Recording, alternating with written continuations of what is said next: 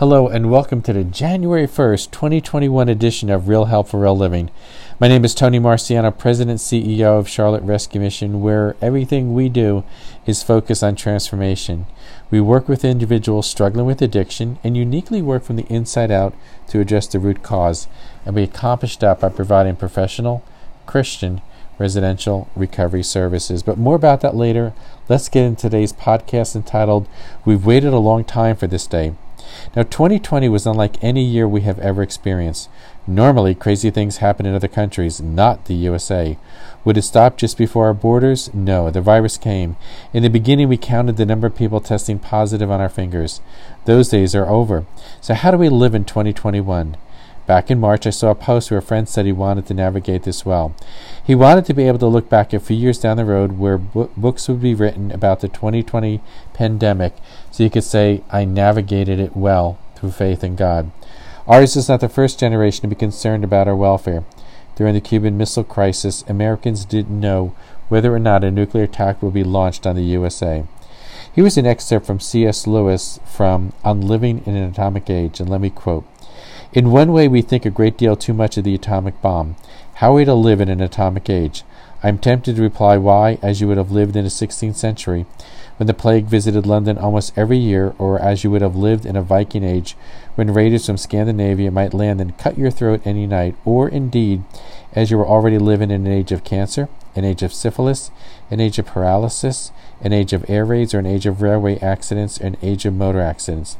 If we are all going to be destroyed by an atomic bomb, let that bomb, when it comes, find us doing sensible and human things.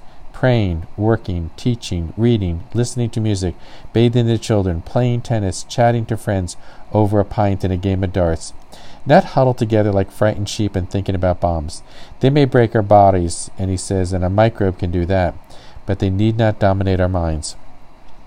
It's been too easy to think once January 1st arrives, things will get back to normal. Yet we are living in a new normal. Do we wait until 2022 or even 2023? Because my aging and very old mother lives with me, we've had to be extra careful to ensure we don't bring the virus into our home.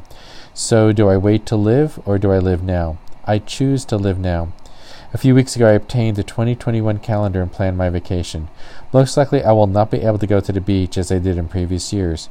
2020 was the first summer I didn't visit the beach, so what can I do? I mapped out my vacation time where I would use to volunteer in a classic car shop. I enjoy watching skilled workers restore an old pile of rust and turn it into a work of art. The owner is teaching me how to repair a damaged fender. Because my mother's care requires 24-hour coverage, I will not be able to go away. I still have options. I can go to the lake for the day. I can go hiking. There are activities I can do to recharge myself. I can be sure to take off 10 consecutive days as a staycation. I can, as C.S. Lewis says, be found doing sensible things. In addiction recovery, we teach that the Rescue Mission's residents need to learn to live life on life's terms. Even if you are not in recovery, let me encourage you to practice that way of living. I'll be back in 2 weeks. Until then, live well, my friend. And if you'd like more information on the Charlotte Rescue Mission, whether you or someone you love struggles with addiction, please go to our webpage. That's charlotterescuemission.org. Thank you, and God bless.